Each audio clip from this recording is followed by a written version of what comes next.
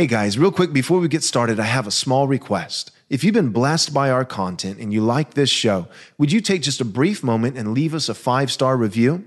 This is quite possibly the most effective thing that you can do to ensure that this content gets out to as many people as possible. Thanks. In this episode of Theology Applied, we jump right into the conversation. I'm joined again by Pastor Jeff Durbin of Apologia Church and Apologia Studios, and our big focus today is on one of the most rank heresies alive and well in the church in America, antinomianism, that is, against law. Our church and evangelicalism in our nation today despises the law of God, hates the law of God, and they do all of this in the name of being gospel-centered. They truncate the gospel of Jesus Christ. They are not gospel-centered, but gospel-myopic. See, gospel-centered assumes that there's something around the center, and I would argue that the gospel of Jesus Christ is flanked by the law of God, to the left and the right. On one side, we have the first use of God's law, that it reveals to us our need for a Savior. Then we have for the Christian the third use of the law of God. It is a lamp unto our feet. It's the light, it's the guide, the compass that shows us where to go. Not the path to salvation, but the path for the Christian from salvation in obedience to God. Obedience to God, not to merit His favor, but as a response of gratitude for the free gift of salvation we have by grace alone, through faith alone, in Christ alone. But sadly, the American evangelical church has rejected the three uses of the law, especially this third use. And that has influenced, I believe, and so does Jeff, the state. How can we expect the state to uphold justice, equal weights, equal measures, when the church doesn't uphold justice? There is only one standard, and that is the eternal law of God. It's either theonomy or autonomy. That is God's law or man's law. When the church rejects God's law, how in the world can we expect the state to be just in accordance to God's law? These are the questions, these are the issues that we explore in today's episode of Theology Applied. Applying God's Word to every aspect of life. This is Theology Applied.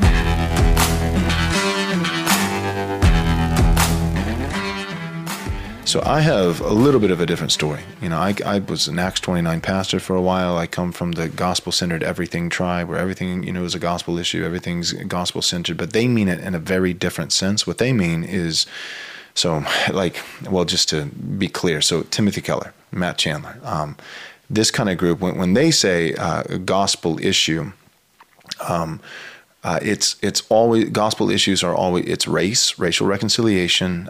All their, in a nutshell, all the gospel issues are also happen to be synonymous with the Democrat platform. Yeah, that's probably the simplest that I can say. So if you want to know what is a gospel issue, don't look at the Bible and exegete it. Just look at the Democrat platform, because Timothy Keller is a registered Democrat. Mark Dever is a registered Democrat. And so just look at that platform and you can see, what is a gospel issue. And now if you talk about abortion, that's not a gospel issue. That's talking about abortion. That's not a gospel issue. That's a justice issue, or that's the law. And so I think that for some, because I've heard people say, even with the same-sex marriage and these kind of things, I've heard people say, well, when it comes to that, really, I'm okay with same-sex marriage. I think it's wrong. I think it's a sin, but I don't want to, I don't think that Christians should be imposing their morality on this particular issue, imposing their religion. So I say, let them eat cake, let them marry, and let them have tax benefits. So my point is, yes, I agree with you that there is unequal weights and measures in terms of we're inconsistently applying God's law word to different sins, to different issues like abortion and sodomy. However, at the same time, I see a lot of people in the gospel-centered tribe, and I'm talking about Acts 29, I'm talking about Gospel Coalition, I'm talking about young, reformed, and restless kind of guys that followed Driscoll and then decided that he was toxic, and that masculinity was a bad idea, and they got skinny jeans instead, and they started being effeminate and, hanging out with Russell Moore. And so, that crew, I think it's not so much that we're quick to decry homosexuality, but then over here we're being shifty when it comes to abortion. No, I think they're shifty everywhere. And I think a lot of our listeners are in, or at least familiar with these kinds of churches and these kinds of Christian groups that I don't think they're equally applying God's law word anywhere. And I think the reason why is because, for one, they don't understand sphere sovereignty. They don't understand the home, the church, and the state. And so they think, well, we're supposed to be gracious. We're supposed to be, the church has a ministry of mercy, but to the state has been given a sword. It has a ministry of justice. And part of the way that the church functions in its ministry of word and sacrament, and this ministry of mercy, churches, I believe, we always say, well, the blood of the martyrs is the seedbed for the church. Yes and amen 1,000 times. But the church also historically has grown leaps and bounds when there were people in the civil magistrate who were paving the way for gospel ministers to do their work. And a healthy, what I'm saying is a healthy state with the sword in a ministry of justice helps in a great degree helps a healthy church with a ministry of word and sacrament gospel, because justice and law is the bad news, the black velvet backdrop that makes the diamond of the good news, mercy, word, sacrament, shine all the brighter. And so I think that because we have such an unhealthy state, and I would argue in much of evangelicalism, we have a very unhealthy church, an antinomian church. I'm talking about New Covenant theologians. In the most technical sense, that is antinomianism, the rejection of the third use of God's law. And so if you have an antinomian church, right, that they reject the law of God, and then you have this pagan secular antinomian state, then the law is just nowhere to be found. The law is nowhere to be found. And so Christians, so yes, it may be the hypocrisy and inconsistency of Christians will call out one sin, but they won't call out this other one of abortion. But in my experience, just bringing another side of the coin, because I think there's Christians of all types. There's the one that you have described in the pro-life industry, because I wouldn't question you on that, brother. I know that you've spent time with people who profess, they claim the name of Christ, and they would call homosexuality an abomination, and they're over here making deals with the devil, with abortion, with unequal weights and measures, saying you can murder this many kids, 99 kids, but not 100. So that exists. There is that category. But I'm saying there's also this category where everything is just wishy-washy and truncated into this pseudo grace that's a cheap grace. Bonhoeffer, I did disagree with him on a lot of things, So I always feel like I got to give a caveat whenever I reference Bonhoeffer. But his cheap grace idea, he nailed it when it comes to that, this cheap grace. And so I think that churches need to start preaching the law of God, and they need to start preaching the third use of the law of God, that the law of God, first, it's a mirror. It reveals to me my need for a Savior. Spurgeon said, a man cannot appreciate the beauty of Christ unless he first comes to see the necessity of Christ. So I need to see that I'm a sinner. And that goes with what you were saying earlier. I was going to say, a lot of times in pastoral counseling, it's always funny, but I have seen again and again, and I'm sure you've witnessed this also, I have seen members of my church look at me with gratitude and joy because of the hope of recognizing that their biggest problem in their marriage, or their biggest problem in their sin, or their parenting, or their biggest problem in their addiction, that the biggest problem is not biology. It's not some kind of psychological condition. It's not some kind of chemical. It is sin. And sin, although it sounds ironic, one day I want to write a book on the hope of sin. It is so hopeful for the Christian to recognize that the problem that's bringing so much destruction in my life and in the lives of others that I love, my family, my friends, my church, my community, it is so hopeful to recognize, the source of my problem is sin. That is a hopeful reality because sin can be changed.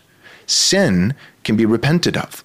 Psychological, some kind of chemical, like what we do in all these categories. So we could go with abortion, what we're talking about with mothers. They don't know, right? We can just change the category. And all the talks you've done about AA, same principle, right? So they don't know.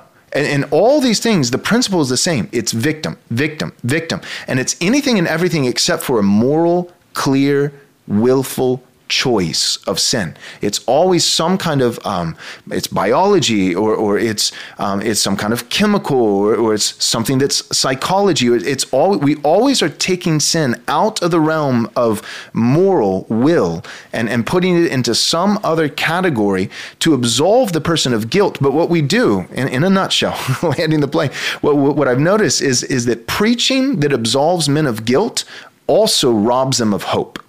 Preaching that absolves men of guilt, it robs them of hope. And although, yes, we don't want to berate people. We don't want to kick them while they're down. We don't want to condemn them, especially if they're a Christian. There is now, therefore, no condemnation for those who are in Christ Jesus. But what I wish all my gospel-centered, Timothy Keller-loving friends back in the day, what I wish that they knew, and what I now know by God's grace and bringing me on this theological journey, is that the gospel does not produce a shame-free zone. The gospel provides a place where shame can be dealt with. We think that because of the gospel, there is no more shame. And I would argue that for the Christian who believes the gospel, at least in my experience and according to my Bible, post-conversion, and as I, in sanctification, come to a deeper spiritual maturity and a deeper understanding of the gospel, I experience more shame for sin, not less. The difference, though, is that shame is not indefinite. It's not permanent. I experience a heightened sting of shame in God's mercy in the way he disciplines his sons, Hebrews 12, but it drives me to the cross where my shame is not manipulated. My shame is not dealt with lightly.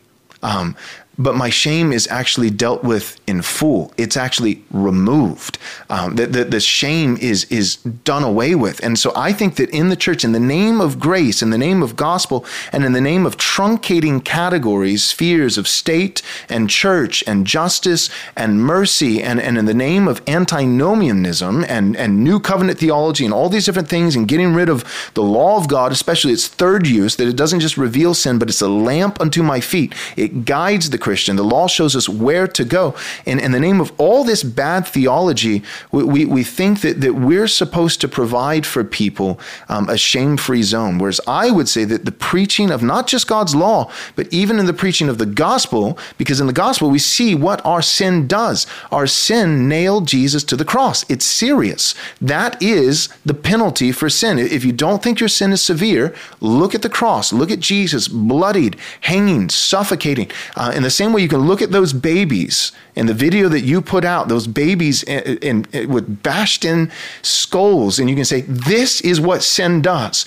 In the same way for the Christian, we can also look to another child, the child of God, the Son of God, who was crucified and bludgeoned and bloodied, hanging there, and say, that's how serious my sin is. And it doesn't create a shame-free zone. It doesn't minimize shame. It intensifies it, but for a hopeful reason, to drive us to the cross, where that shame is ultimately not just manipulated, not just hidden, not just tucked away, not just that someone's talked out of it, but it's actually done. It's finished. It's dealt with in final. And so I say all that to say there's the inconsistent guys in the Christian realm who may or may not be regenerate, but who would profess Christ that you described, who will deal with homosexuality in one way and abortion in another. But then I think there's also these other guys who actually would consistently deal with all of it poorly because of all the reasons I've just stated. So I just wanted to throw that into the puzzle.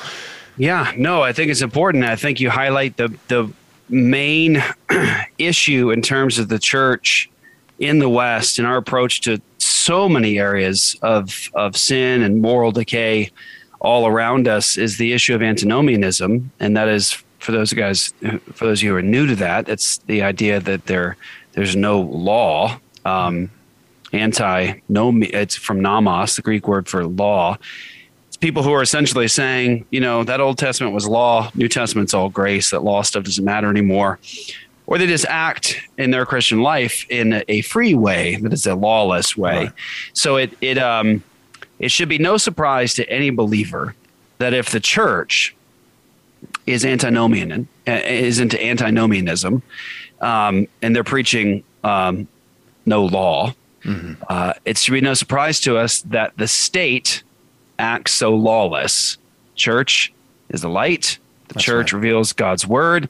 If they are without law, then the state becomes lawless. That's right. And that's precisely the connection we need to make. So how do you actually restrain a perverse example of what is supposed to be the deacon of God, God's civil magistrate who's supposed to wield it? How do you restrain them from being so lawless? You have to have the prophetic ministry of the Christian church that is actually preaching to the deacon God's law word, his standards, and what they're supposed to uphold and how they're supposed to wield that sword in a just way. Amen. Romans 13 was quoted so many times the last 2 years during COVID in such a perverse way by so many evangelicals. Just obey the state, obey the state. Look, Romans 13, obey the state, obey the state. Well, if you really think about Romans 13, it actually says that the state is God's deacon. That's the servant of God. There's only one God. There's only one true and living God, and the deacon is supposed to be the servant of that true God, not the servant of some other God. That's right. So if you evangelicals love Romans 13, y'all should get on board with theonomy, because if it's the deacon of God, then that means that it has to have a standard by which it wields the sword. And God has revealed his standard. If you have any question about how God feels about that standard, I would just encourage you to go sing Psalm 119. It'll take you a while, but go sing it, and go sing it a lot. Maybe it'll change our hearts in this area. But people will say, all right, I'm getting all of that now. I see that it's a gospel issue. I see that we shouldn't compromise. But, isn't abortion still going to take place even if it's criminalized? And what I would say to that is this: I understand the concern, but it is a fallen world. And we criminalize murder, and we establish justice in that area, and people are still killing people. But we get less of it. We get Significantly less. That's exactly my point, is that we criminalize rape. Right. And people still rape, but they get punished for it, and we get less of it. And I want to say another thing. We criminalized slavery in this country, didn't we? Yeah. Are we all glad that we did that? And how did we get that? We got that because of the law word of God. We got that because of the Christian worldview. It wasn't atheism that gave us that. It was Christianity that gave us the abolition of slavery. Pure, unadulterated, that's the history. That's what happened. But guess what? There are still some remnant forms of slavery taking place around us. I mean, think about the issue of sex trafficking. It still goes on. But aren't we all glad that slavery is a criminal act in the United States of America? And that came from the church. It came from the law word of God. And I want to say that when you think about the issue of abortion, someone says, well, hey, if we criminalize it, people are still going to do it. It's like, let me ask you a question. Do you think, statistically comparing the numbers today of child sacrifice and murdering our children, do you think they're higher or about the same as the numbers, say, in the 19th century in this nation? How about we say astronomically higher? When we had abortion as a crime and seen as homicide in these United States, yes, there were women who still took pills and took potions to try to kill their own children. Yes, that takes place. And yeah, we can talk about back alley abortions, but I just want to say this, that the law of God has a preservation effect. As a preservation effect. That's the second use of the law. Yeah. It has a preservation effect. And, I'll say quickly, when someone says, we're just going to do them back alleys, my response to that is something I heard from a friend years ago. I was like, that's the perfect way to express that, is exactly they'll take place in back alleys, because that's where murder is supposed to take place. Right. Hidden away. Not in the public square. And when you look at the word of God, Ecclesiastes chapter 8, very important in terms of this conversation about justice and the law of God, those sorts of things. In Ecclesiastes 8:11, it says, because the sentence against an evil deed is not executed speedily, the heart of the children of man is fully set to do evil. And so when we do not actually uphold, establish, and execute justice, God's word says that the heart of man is fully set to do evil. Right. When you allow wickedness and sin and depravity around you, people's hearts are depraved. They are going to go headlong into it. Right. And so that's the issue of abortion. Yeah. You're absolutely right. And to contrast that real quick, because some people say, well, doesn't Genesis chapter 6 say, that man, his only intention ever all the time was, evil. And it's like, okay, yeah, that's just the picture of total depravity. That's the heart of man. That's his desire. But there's a difference in the Bible where it speaks to the heart of man in terms of his evil, wicked desires, versus when the Bible says what he is set on doing.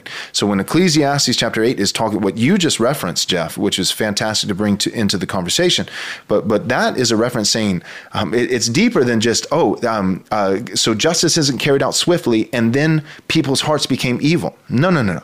People's hearts were already evil. Yep. So the Bible's not saying this introduces the doctrine of total depravity. Right. No, what it's saying is that this takes, what this does is it takes someone whose heart is already depraved, but now their heart is set on actually doing it. There were certain degrees and measures of depravity within the heart of man that would never come out. And we have to realize that in God's common grace, and again, that's the second use of the law. So the first use, I always say mirror, shield, and compass. Mirror, shield, and compass, right? So the first use of the law of God is it reveals to us that we're a sinner. The law doesn't save us, but the law does drive us to the Savior. It drives us to Christ. So the law of God works as a mirror because the law is a reflection of God's own holiness. And we have to remember this. God loves his law just as much as he loves his gospel. Both reveal the character of God. In the law of God, we see his holiness, his righteousness, his judgments, which are terrible and wicked, and not wicked, but terrible and fierce.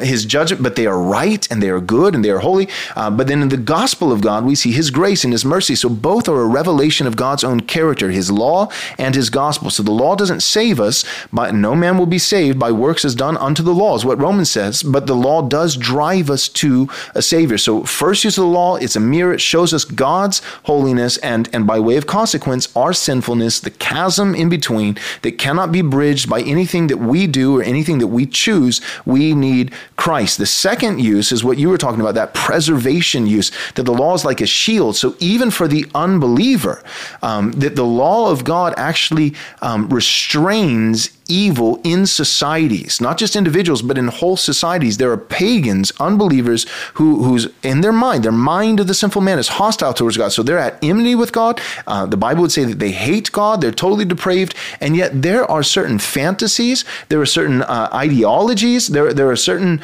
all these different things in their depravity, in their hearts and in their minds that they will never, not Christian, an unbeliever, a pagan, they will never actually do. They will live for 90 years, and certain wicked things that they actually desired will never actually be carried out in their actions. Why? Why? Because the sword, the one who bears the sword, would you have no fear of him who rules over you? Then do what is right. Right? Where we all misexegeted that and says, we took that to mean, then do what he says, which Romans 13 does not say. Would you have no fear of the one who rules over you? Then do what he says. Nope. Then do what is right. According to who? God. By what standard? God's standard. And so when the civil magistrate is acting appropriately according to God's law, which is theonomy, it number one, it partners with the church in a sense in that first use of the law. There are people who will walk off the street into a church already ready to receive Christ as Savior because the state preached to them law rightly as it was meant to. And so they were already ripe for the harvest. So there's the first use of the law. The second is it restrains evil, which allows the gospel to flourish. Yes, the gospel flourishes under persecution, but it also flourishes when the state is acting justly. And then thirdly, the third use of the law is that it is a lamp unto our feet. It doesn't show us the way to salvation. It shows us the way from salvation, how to respond. Because if God loves us, right? 1 John 4:19, we love because he first loved us. Well, if God loves me and awakens my heart to that love, he causes me to be born again, gives me a new nature, causes me to be a new creature in Christ Jesus, endows me with the gifts of faith and repentance to turn from sin and to turn to Christ. If God loves me like that, salvifically, I cannot help but respond. So here's the Calvinism comment. I cannot help but respond with love for God. But the very next question is, God, you love me like that? I love you too. I love you too. How can I show you that I love you? In comes Jesus. If you love me, you'll obey me. Great. What are your commandments? I've got two of them. Love the Lord your God with all your heart, with all your soul, and all your mind, and love your neighbor as yourself. Great. And I get to decide like a blank canvas for my creative license and freedom what is loving to God and what is loving to neighbor? Nope. These are two tables of the law. They are expounded upon in detail in Exodus chapter 20. The first 4 of the 10 commandments tells you how to love the Lord your God. The next 6 of the 10 commandments tells you how to love your neighbor. Oh, I thought that didn't apply anymore. Wrong. It does. It does. And so these 3 uses of the law, Christians have forgotten. We don't preach God's law. We don't think about God's law. That's why we were sitting ducks and suckers for tyranny with the state. I mean, all these things we can track back to what I would call a gospel truncation, a gospel myopticism, where it's all gospel, but no law. And here's the irony. There is no gospel without the law. There is no good news without the bad news, because Paul says this. He says, I am convinced, his first letter to Timothy, he says, this saying is trustworthy and true, that Christ died for sinners. If you're a pretty good person, Christ didn't die for you. If you're not a wretch, Christ didn't die for you. The hope of sin is that Christ died for sinners. But nobody thinks they're a sinner these days. In the church, in the state, in the culture. And it's because we have so perverted and so disdained the law of God. And that is not, first and foremost, something that was done by our pagan culture. It was done by the church. I kind of feel like baby boomers, but the church. And I'll leave it there. Yeah. Yeah, there's a lot to answer for there. And I think when someone is really trying to unpack this conversation and says things like rightly that it's a gospel issue, we would say, well, Christ died for sinners. What is sin? Mm-hmm. Sin is lawlessness. Okay. What's the law? Right. Right. Like what law? Whose law? What law? Whose law? Where's that found? And, we live in a time where, again, we've been so discipled by our culture, and the church itself has been discipled by the culture. We've lost sight of the fact that historically the Christian church didn't really have any problem or take issue with the fact that when you had a question about justice or what was a righteous standard, you need to go to the law of God to figure that out. You go to God's revelation. I mean, even in this, we're speaking, people have probably watched this around the world, but we're thinking about this particular American experiment. We're talking about something that took place as a result of the Huguenots, the Puritans, those Christians, the Covenanters, their descendants coming over from Europe and from France and those sorts of things, coming over here and establishing colonies. And it was I always say this, the law of God and the biblical revelation was just in the atmosphere. Early on in this experiment, even if you weren't explicitly a Christian, you find people who were not explicitly Christians acknowledging the fact that they're living within a Christian framework, mm-hmm. and there is a context to their circumstances, and there is a law above all of their heads, and they would even acknowledge, that's Christ, that's the Bible, that's where that comes from. And they knew that living in this kind of culture and society, that they had to submit to that because that's the foundation of it. I mean, you have got colonies early on that would specifically name the God of the Bible. When they would do treaties or contracts, covenants, they'd name the triune God of Holy Scripture in it. And I always announce this because it's very, very important in this discussion about law. And the magistrate, John Jay, our first Supreme Court justice, who gave us the case law system that we have in this country, got that case law system, not just from, historic Christianity and how that came, but he got it from Moses, and he would quote copiously, consistently from the Old Testament law of God. As he was giving examples, he would actually quote explicitly from Scripture. Okay. That was our first Supreme Court Justice, John Jay. Interesting. Isn't it wild? He didn't seem to be ashamed or afraid of the response of the population that he was quoting from Exodus and Leviticus and Deuteronomy as he was appealing to a standard for the case law stuff he was doing and the standard of justice. It was just assumed everyone's going to understand why I'm quoting Moses here, right? Because that's our King, Jesus Christ. This is his law word. And so we're so detached from that. And let's be honest, it was not that long ago. I mean, I'm 44 years old. Believe it or not, I'm 44 years old. This life is passing by. It is zipping by. I mean, I felt like I was 22 years old yesterday. I'm 44 years old. So I've lived on this earth for more than 4 decades now. Almost 5 decades I've been on this planet. And that is such a quick amount of time. It happens so fast. My kids now, I got 2 kids now, that are climbing up to 25 years old. I got 3 grandkids. I was having a conversation with my daughter the other day, and 22 years old. I'm thinking to myself, oh my goodness, like you're already going through your 20s. I was just putting diapers on you. She's going to be 30 before I know it, and before she knows it. And I said that to her. I said, you're going to be 30 before you know it.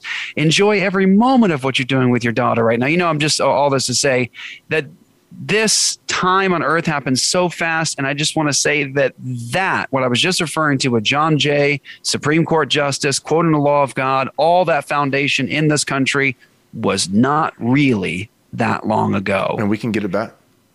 It's not that long ago. And I want to say, so what that displays to us is that, of course, God can move like that in history. It wasn't a utopia, of course. Amen to that. Yes, we have lots of work to do.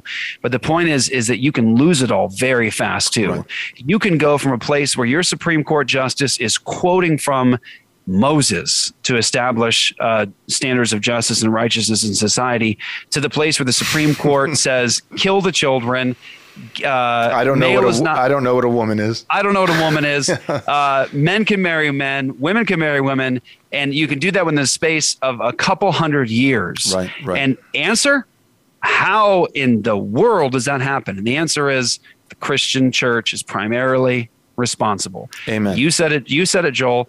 If we are antinomian, if we are lawless, if we preach antinomianism, then don't be surprised when the state becomes lawless. Amen. Because they've lost their light. And I know you got to go, so let's go ahead and wrap it up. But real quick, I just want to add to that the hopeful piece of, all right, the slippery slope, we can lose it overnight. All that is abundantly true. And, I was interjecting a little bit, but what I was trying to say is we can lose it, but we can also gain it. And the reason why I want to mention that is because, when it comes to eschatology, when it comes to like premillennialism and dispensationalism and these kinds of things, and that things are just going to progressively spiral out of control, it is the will of God. He has ordained that things would get worse and worse and worse and worse and worse until he comes again. That is not historically accurate. I would argue first and foremost, I don't think it's biblically accurate, but it's also not historically accurate. And I think it was so helpful for me.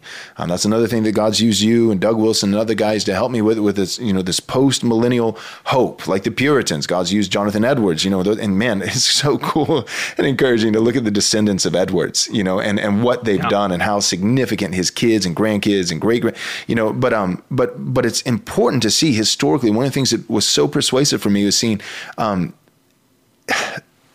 it has not been a slow, perfectly gradual decline in morality among every culture globally for the past 2,000 years.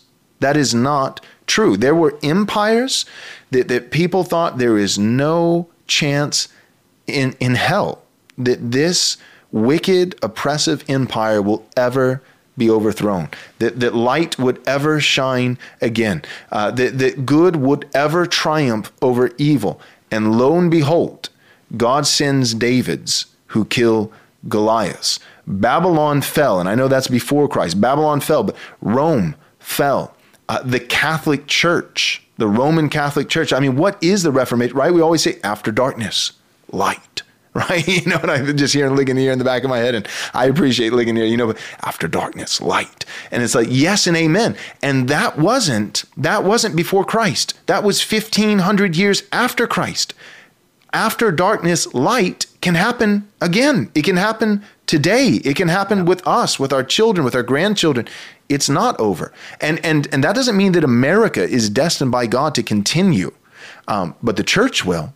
And whether America repents and comes to Christ, because it can't just be a conservative resurgence. It must be a distinctly Christian revival. So America will have to repent. And as Wilson always says, and they must say his name, Jesus. They'll have to repent. And if America does repent and comes back, that can happen. And if it doesn't, then America will be used as the fodder. It'll be used as the fertilizer for the next nation that will spring up. And there's hope for that nation to be a Christian nation. But we forget that the nations are God's idea. He sets boundaries and borders and periods of times, Acts 17:26. And it's not just that God ordained this to be for a while, but we know it is God's indefinite plan until the return of Christ, because he is coming back for the nations. They are his inheritance. And he's going to be coming back for nations that will bow to him and worship him and adore him. And it's happened before. So it's not just look at how quickly things can fall. Look at the slippery slope. Yes and amen. That's true. And let that be a frightening warning to us. But if we look at history and we look at other nations, not just before the cross, but post Christ in the last 2,000 years, we can see not just how things have fallen into moral decay, how nations have turned their backs on Christ, but we can also see what happened when God sent revival to nations, when they became Christian, and the empires that were built, and the benevolence, global benevolence and good that was done. And it's hopeful. So yes, that's right. All right. Any final thoughts?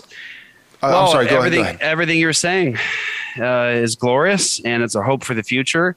And every place that it took place, if there was ever transformation and revival, it always took place because of a proclamation of the truth. I mean, that when you think back, and you mentioned Jonathan Edwards, when you think back to these moments of revival and awakenings in our country, they took place because the gospel was preached faithfully, and that's how it happens.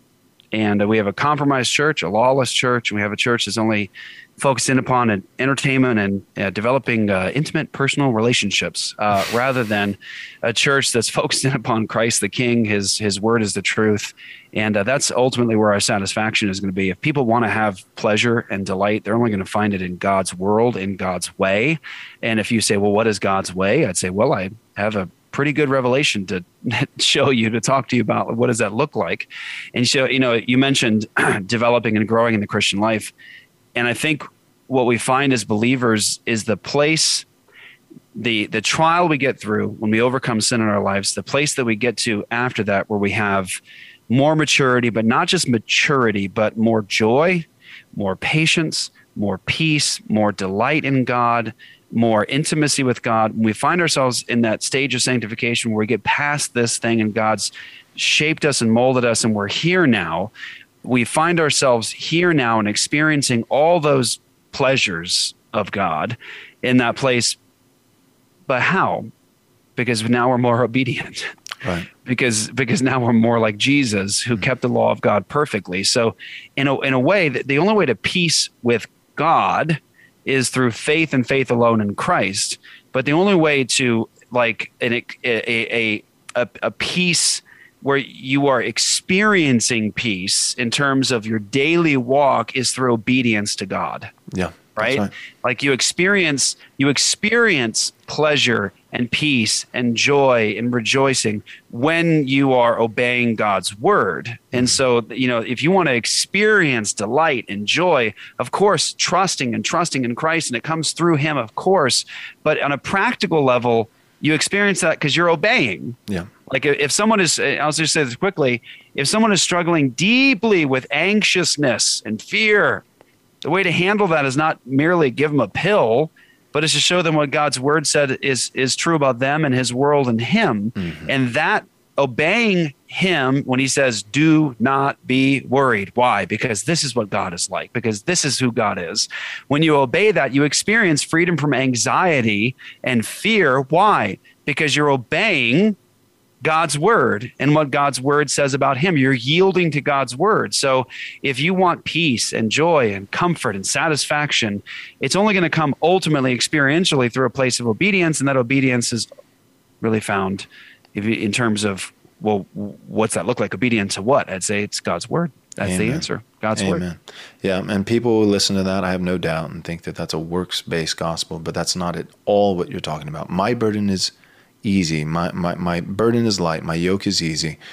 What is the secret to this light burden, this easy yoke?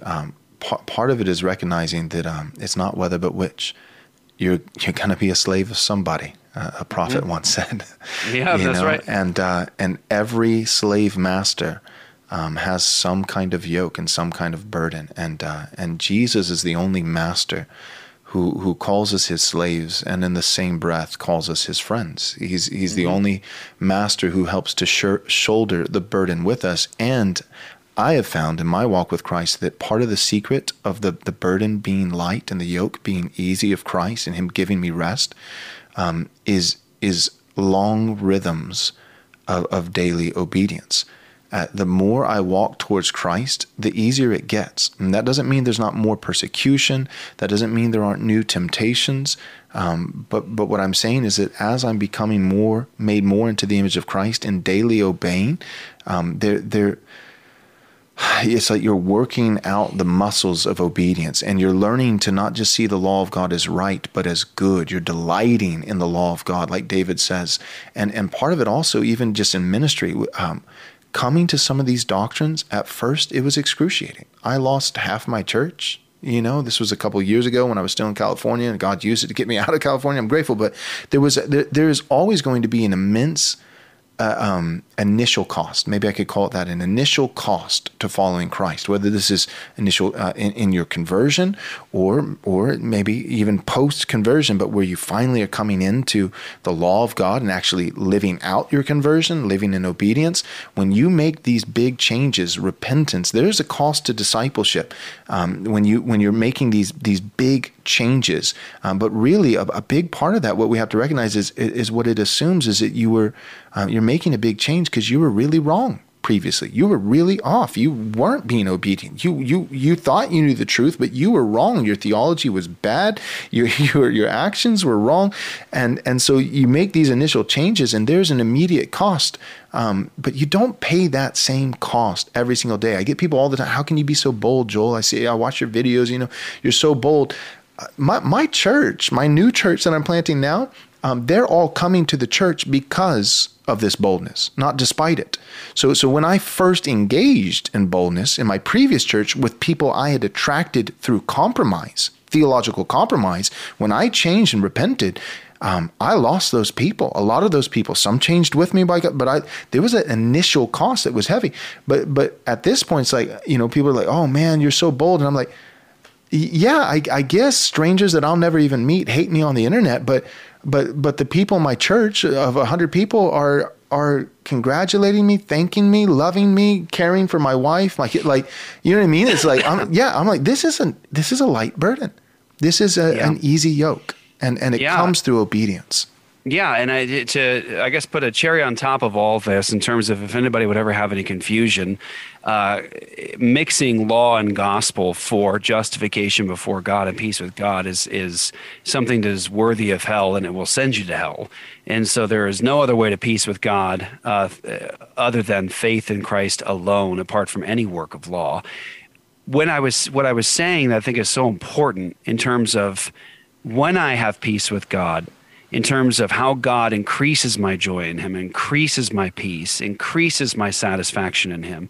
He does so through a means of sanctification, but that sanctification is according to his word. So I'll just give one example of what I mean by that in terms of like increasing my peace, increasing my joy, increasing my satisfaction in God. For me, one of my great sins was drug and alcohol addiction. And so all I would do every single day is waste money on drugs, pursue partying, and it always left me wanting. It always left me hurting. It nearly killed me a number of times, and I can always remember the pain that was associated with pursuing that false god. I was going to it for pleasure. I was going to it for satisfaction. It took the weight and the glory of my life. I was sacrificing everything to it. That's worship, by the way, glory and sacrifice. Yeah. And all it would do is it would leave me, traveling down an Arizona canal, almost drowning. drowning at 6 a.m. or it'd leave me, almost ODing on 6 tabs of ecstasy or whatever.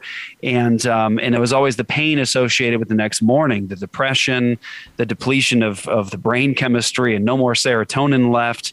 They would leave me, forgetful, not knowing where I was. It'd leave me with hangovers and pain. But when God saved me and reconciled me to himself, as I became obedient to his law, have no other God before me. Don't be an idolater. Now I actually don't experience that pain. Mm-hmm. I have peace. I have no pain. I don't have the morning waking up with that terrible, terrible shame and guilt of what I did the night before while I was high. I don't have the terrible, terrible pain of the hangovers. I don't have the body aches. I'm not cut open all over my body, literally with holes all over my body, with a trail of blood a mile down the street, with my footsteps to the door, not knowing where I was, because I want to obey God's law about him being the only God that I worship. I daily have more peace and joy and satisfaction because why?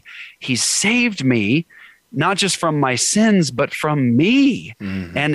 And because I want to obey his law about not being an idolater, now I actually daily experience so much joy and pleasure and peace. Why? It's not just in a vacuum. It's because I'm obeying his law. Mm-hmm. And that's where that daily experiential piece is coming from, is there's a method to it in terms of his law as the source. Yep. Amen. Well, that's a great point to end on. Jeff, Good. Thank you so much for coming on the show. Thanks for having me, Pastor Joel. I'm always blessed to be on here with you, brother. Thanks so much for listening. But real quick, before you go, do us a small favor, take a moment and leave us a 5-star review if you enjoyed the show. This is undoubtedly the best way that you can help us get this biblically faithful content to as many people as possible. Thanks so much.